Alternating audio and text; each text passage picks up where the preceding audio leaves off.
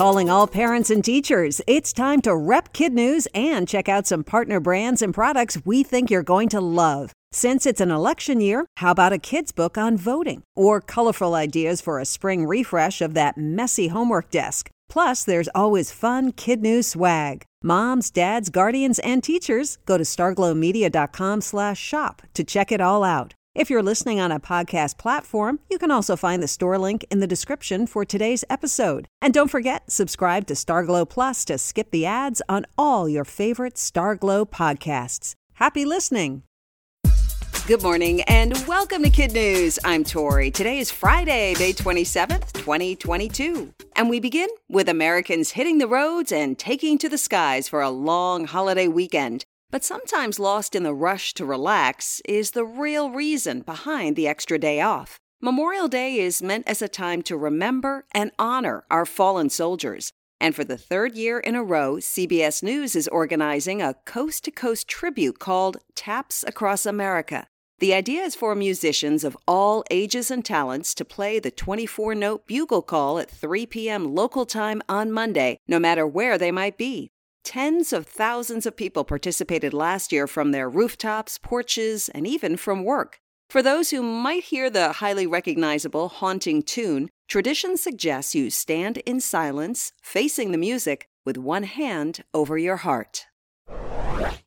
A controversial quarterback may be working his way back into the NFL. Colin Kaepernick practiced with the Las Vegas Raiders this week, hoping to earn a spot behind starter Derek Carr. It was Mr. Kaepernick's first time training with a pro team since his days with the Niners in 2016, which is when he began kneeling during the national anthem to draw attention to racial injustice. The owner of the Raiders has said in the past that if his coaches want Colin on the roster, he would welcome him to the team with open arms.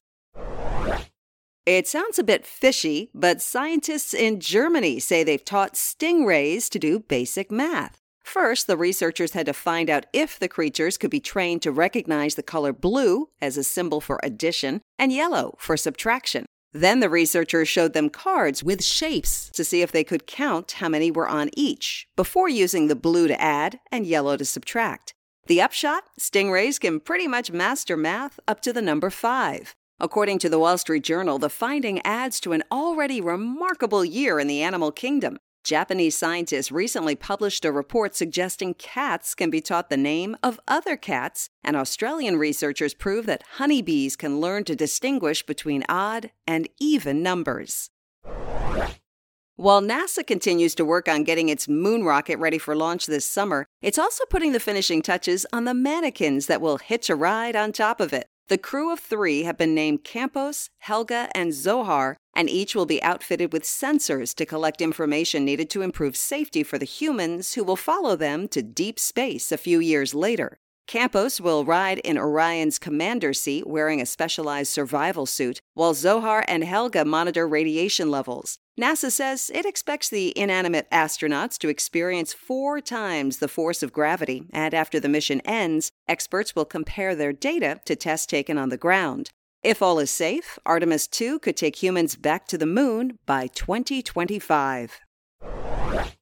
The world's smallest remote-controlled robot is up and running, or more accurately, crab walking. It took engineers at Northwestern University in Illinois a year to make the teensy devices, which are 0.5 millimeter wide, meaning they can stand on the edge of a penny with room to spare and walk, twist, turn, and even jump. Students got to help with the design. Their shortlist included inchworms and crickets, but crabs won out because of their highly recognizable sideways shuffle. As published in Science Robotics, in order to walk, tiny lasers heat the metal legs just enough to make them bend. Then, as the temp cools, the legs stiffen again. When this happens in a specific sequence, the bot moves. The crab gadgets are still under development, but they might eventually help perform surgeries or make repairs to other tiny tech.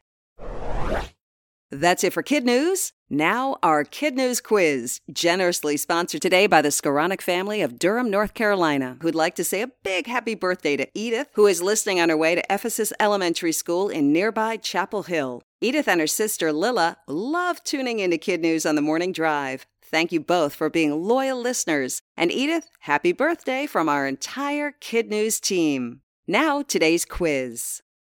What holiday is on Monday, and who do we honor?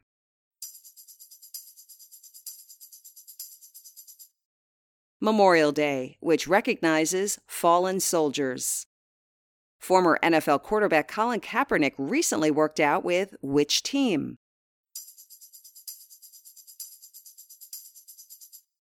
The Las Vegas Raiders. German researchers taught stingrays to do what subject?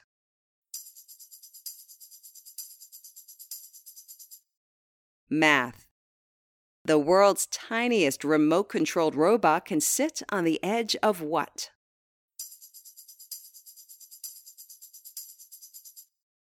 A penny.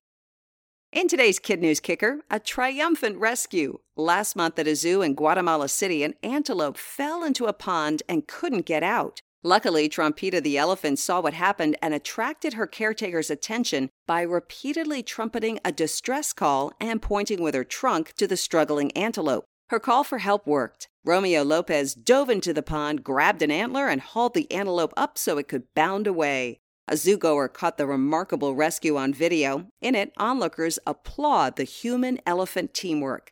The zoo later awarded Trumpita extra peanuts, watermelon, and carrots, and Mr. Lopez received a certificate for listening to her pleas and diving in. Before we head out, we want to again wish Edith a happy birthday and also give a shout-out to her teachers, Mrs. Etheridge and Miss McCall, and all her friends at Ephesus Elementary School in Chapel Hill, North Carolina.